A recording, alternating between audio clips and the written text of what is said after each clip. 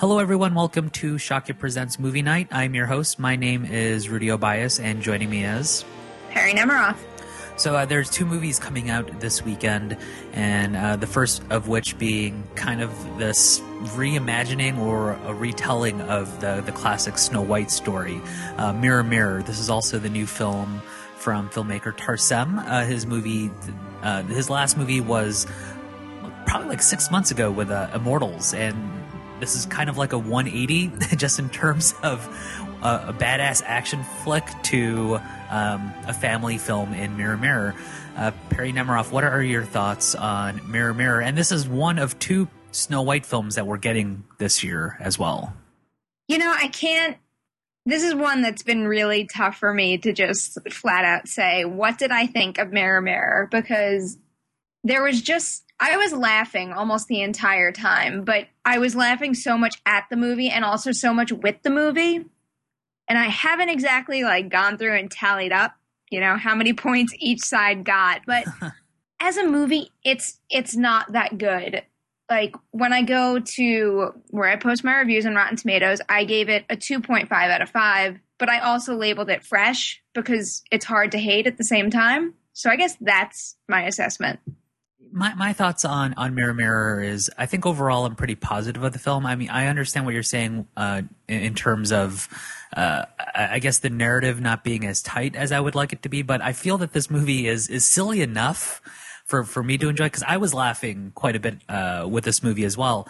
I really don't think I was laughing at it too much by namely making fun of it. I think all the laughs are intentional, and I think the biggest thing I took away from it was this world that Tarsem has created. I mean, we know what the Snow White story is. We've heard this story dozens of times throughout the years. It's a very classic story.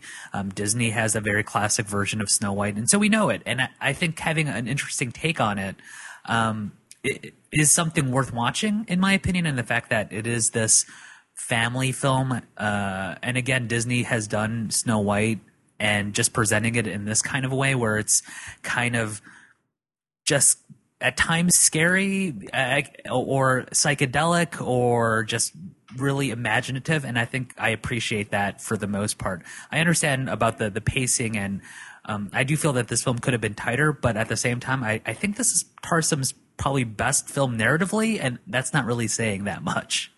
I have two things I don't agree with there. I would definitely not call this scary in the least. This is the ultimate kids movie. I think the youngest of the young can go ahead and see this. Psychedelic, I could see where you're coming from. But that's what Tarsem is the master of, creating worlds, and some of the most vivid and creative worlds that we ever see. Narratively, I'm still partial to The Fall. I know The Fall's narrative isn't linear in the least, but I guess maybe I've seen it enough at this point that I feel like I really do understand it through and through, and I loved that movie. I love it so much, and still when I watch it again now. And I think I also prefer Immortals to this, surprisingly, but that's not to say I still didn't like this. The only other problem I had with Tarsem's work here is that a couple times I found some of his coverage to be a little off, particularly in the first ambush scene with Armie Hammer's character. There's some really great action there, and it's not cut quick enough. It's not cut quick enough to make it look as realistic as it could have, because the action and the acrobatics there are pretty incredible. But if they would have just trimmed a few frames here or there, it would have run a lot smoother. I like that scene, the first encounter with the prince and the seven dwarves. I think what I was taking away from that scene mostly was the fact that these really tall, kind of giant type of figures, but then ultimately we figure out that these are dwarves on stilts, and that is just something I've really never seen in a movie before, and this movie is kind of chock full of stuff like that, where Tarsem does do a great job creating this world, even down to what these people are wearing or their hairdos, or it just seemed like this is a very livable. This world felt lived in. I mean, I guess at times it did feel like sets, but at the same time, it felt like a world that I wanted to go and explore and poke around in. I would agree with that. The only reason I think I felt disconnected to the world, though, was because of Lily Collins, and I think that's also what one of my main issues with the movie is, because I didn't feel a connection to her. I wasn't really taken by her performance, and while I was happy to like go through this adventure, I wasn't rooting for her at all because she was kind of lame. She just doesn't command. You can't put someone like her next to someone like Julia Roberts and Armie Hammer, who are just so incredibly bold, and you know they can take you with just about anything from a crazy amount of dialogue to a mere look. And she's pretty, and I could see why she'd get cast as Snow White, but she's kind of blah. I'd rather have hung out with the dwarves by themselves for an hour and a half. Yeah, I agree with that. I mean, I think one thing this movie could have used is more dwarves. Like, I just loved all seven of those guys, and whenever they were on screen or doing stuff, I was always engaged and laughing. I agree with you about Lily Collins. She's very, very, very pretty, very beautiful, but she does not have this screen presence to her, and you kind of do have to have this. You have to have something to you when you're going up against someone like Julia Roberts, who definitely has the command of the screen and the command of the audience. And I actually feel Julia Roberts was quite good in this film. Surprisingly, I mean, there was a lot of this movie that I was actually really surprised about, that being Julia Roberts' performance, Armie Hammer's performance, playing kind of like almost a dim-witted but lovable type of prince, albeit at times very silly at times, namely when there's a potion that he ingests when he gets really silly. I think that point in the movie, if I wasn't on board with that, then I would have considered this movie somewhat of a failure, but I was on board with that element, and I think that's why overall I'm positive on the film. And Nathan Lane. I really enjoyed Nathan Lane in this film as well. I mean, practically every time he opens his mouth or his presence on screen, you can't help but laugh. Those are three roles that really needed to be casted perfectly, and I think they nailed all three, because if anybody else did it, or if they got someone who was like okay, but just, I mean, the three of them really give it their all, and those three roles are 100%, or they're not going to be funny at all. And the three of them were perfect. And you can kind of tell they're having fun doing it, which is also a nice side to it. Yeah, definitely the performances have to be really over the top, and I totally agree with you about Lily Collins that it's not there enough, I guess. I mean, she has to be a little bit more than a pretty face. And I think ultimately, because this movie is not called Snow White, it is called Mirror Mirror. I don't want to even say it's forgivable, but it's definitely one of the criticisms I have of this movie. I love the costume design of this movie. I mean, it's something that I think has to be talked about a little bit. Just the sheer imagination of what went on in like how these hats, what these hats look like, what these wigs look like. All the costuming in this movie for me was definitely worth the price of admission. I can't even begin to tell you how sad it makes me that she will never get to design another set of costumes for one of Tarzan's movies, because that's been, between this and Immortals, it's just been so incredible to see what she can create. I mean, forget the fact that Tarsem can, what he can do with his visual work. She can create, Ego Ishioka can create worlds herself just through costumes, and the level of detail and the creativity behind everything. You know, there's a running theme through all the costumes between the dwarves and the people in the palace, but at the same time, everything is just like so special in and of itself.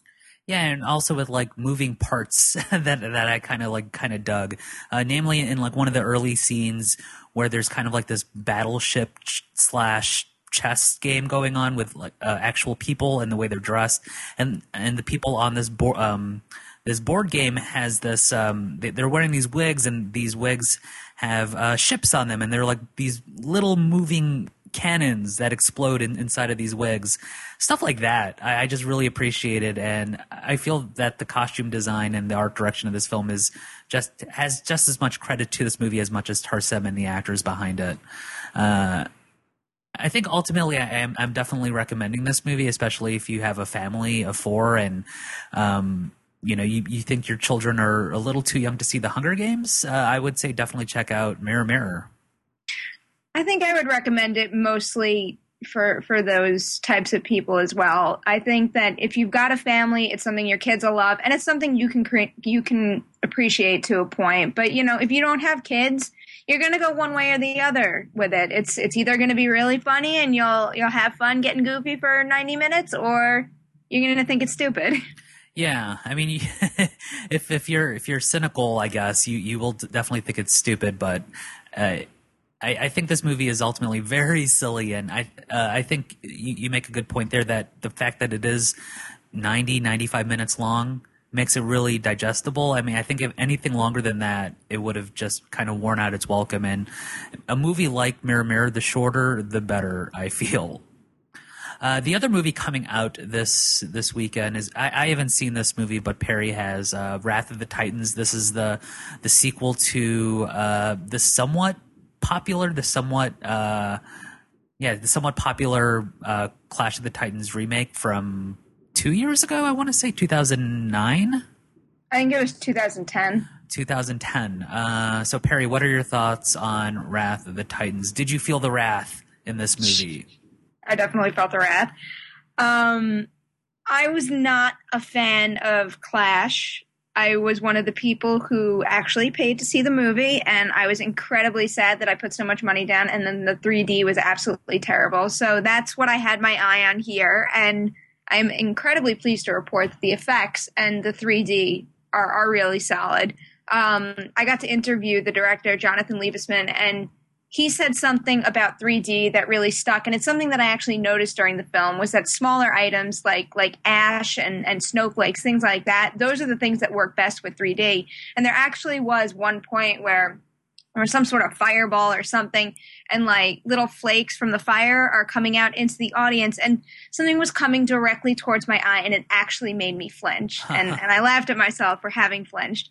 So in terms of the effects, I think this is a huge improvement. And if you do see it, I think it might be worth seeing in 3D. And I don't say that too often. Yeah. Then again, we also have a story to this movie. And while it's definitely notable that they put an extra effort in to up the amount of story and character development and relationship between the characters, and they didn't want to just make this, a whole epic battle again with no meaning to it, I don't know. It doesn't all work. I like the relationship between Perseus and his son, and here and there with his father, and the relationships amongst the gods. But it's not that believable, and some of it's kind of silly and forced. The one character that does make a big improvement, though, in terms of the material and the story, is Perseus's cousin, who's the forgotten son of Poseidon, and he's played by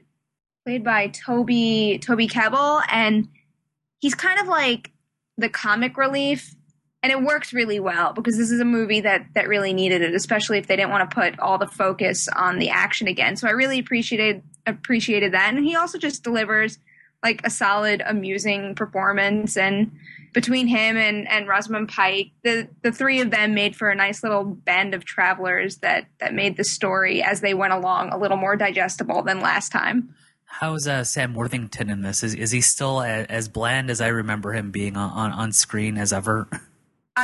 Despite the growth in relationships here, I would definitely say he's pretty bland. I think that the actors around him are the ones who made those relationships work as much as they did. But then again, I'm saying a lot of positive things here. The movie's not my kind of movie at all. I just don't like Swords and Sandals movie. I would never want to see this again. But if you do like that kind of material, I would recommend this way over Clash of the Titans.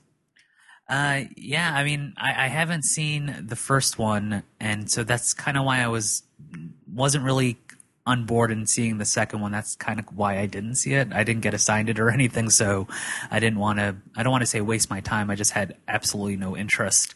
And plus, I'm not really a big fan of Sam Worthington. I've seen a number of Sam Worthington's American work, and I think the only one I can kind of get on board with is The Debt. The movie that was released last year from Focus Features, if memory serves me, that was a pretty good movie, and he was all right in there. He actually kind of had some bit of charisma and personality in that movie, but Sam Worthington in movies is kind of just like a blank slate to me. It's kind of the same thing here, and it just comes down to with this movie. If you're really into the action and the effects, you'll like this more than Clash, but if you're going into it for story, just, I mean, they try, and it's evident, and it works better, but it's still not that good. Did you see Battle Los Angeles, the filmmaker of Wrath of the Titans, his film before? Yes, I did, and I was a big advocate of Battle LA until I saw it, and I still think the first act of Battle LA is really solid, but once the characters open their mouths and start talking, it just all goes downhill. And I don't remember who wrote it, but I guess that's not Liebesman's fault. I think that movie was pretty well, I guess I can't say well directed. Otherwise, he would have done something about certain speeches in that movie. But the action looked great. I really loved all the invasion stuff. Yeah, that was a very funny speech. I don't think it was supposed to be funny, but I remember when I saw it and the audience reaction to the speech was like, everyone knows that this is really bad and they're laughing at it. Did Aaron Eckhart not know that when it was coming out of his mouth? I mean, he's so serious in that scene, but it's just such a ridiculous speech. And I like how you say you're a big advocate of Battle Los Angeles, and then you saw the movie. That trailer, that still, when I go back and I rewatch that trailer, I forget what the song is called that plays behind it, but that's just killer. I could still watch the trailer over and over.